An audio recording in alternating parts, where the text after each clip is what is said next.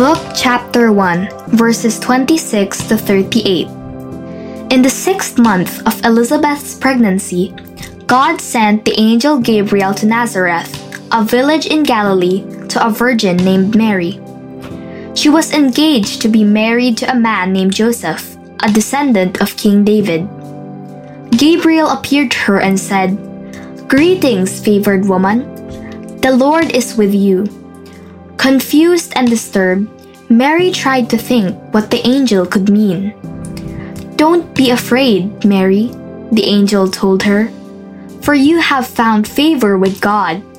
You will conceive and give birth to a son, and you will name him Jesus.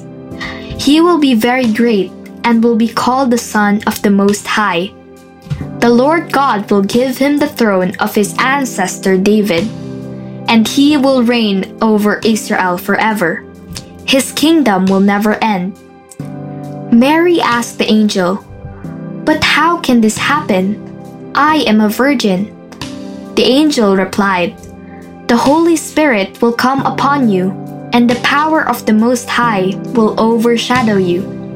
So the baby to be born will be holy, and he will be called the Son of God. What's more, your relative Elizabeth has become pregnant in her old age. People used to say she was barren, but she has conceived a son and is now in her 6th month. For the word of God will never fail." Mary responded, "I am the Lord's servant. May everything you have said about me come true." And then the angel left her. To be honest, I've always struggled with Mary. When I was 5 years old, I was introduced to her through the very repetitive and lengthy prayer called the Rosary. And, towards the end of the Rosary, you have this litany where you assign all these titles to Mary.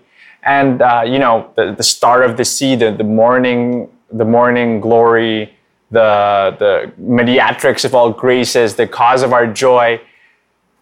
And in my imagination, when I would think of Mary, I would see Kate Blanchett from Lord of the Rings, someone who's so stiff and regal and unapproachable. But you see, when you read about Mary in the Bible, she's not that at all.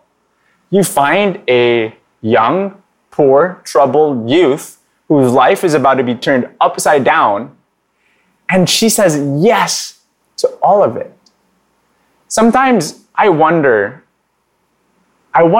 why God chooses to work with humans. I mean, that's the story of the Bible, right? God works through humans. And yet it's so surprising. It still is surprising when you think about how God enters into our world through the womb of a woman. Have you ever wondered or thought about how God could use you, someone who is not necessarily the best, not necessarily the most eloquent, not the most ready or prepared person, someone who is broken and lowly, made out of the dirt, and yet at the same time made in the image of God? That is the Mary that we see in the Bible. And if anything, the story of Mary is not somebody who is great and up there and becomes even greater. It's the story of how God lifts up the lowly and fills them with his presence and gives them his purpose. Maybe this Christmas, God is calling you to do something beyond your imagination. I can't be the one to tell you what that is, but trust me, when he does come, prepare for your life to be turned upside down. If you can trust that God is good and that God can use you, that there is more to you than who you think you are, then, man, you can be like Mary. And if you find yourself somebody who is troubled and confused and is in a situation that seems beyond or something so terrifying, then you have something in common with Mary. I really do believe that when we trust that God can use us and God can enter into our lives, we allow ourselves to be transformed by Mary's Son, by Jesus, as he turns us into his image, into the new humanity that he calls us all to be. Let's pray. In the name of the Father, the Son, and the Holy Spirit. Jesus, we know that you are good. And we know that as much as you are God, you're also fully human. And the mystery and the wonder of how you stepped into our world through your mother, through Mary, who is the ark, the garden, the gate into your presence, makes us wonder if maybe in some way you are calling us too. Us in our brokenness, in our pride, in our selfishness, to be something more, to be someone who is truly human.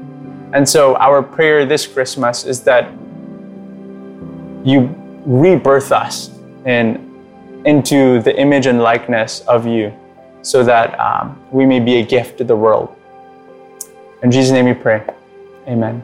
In the name of the Father, and of the Son, and the Holy Spirit. God bless you.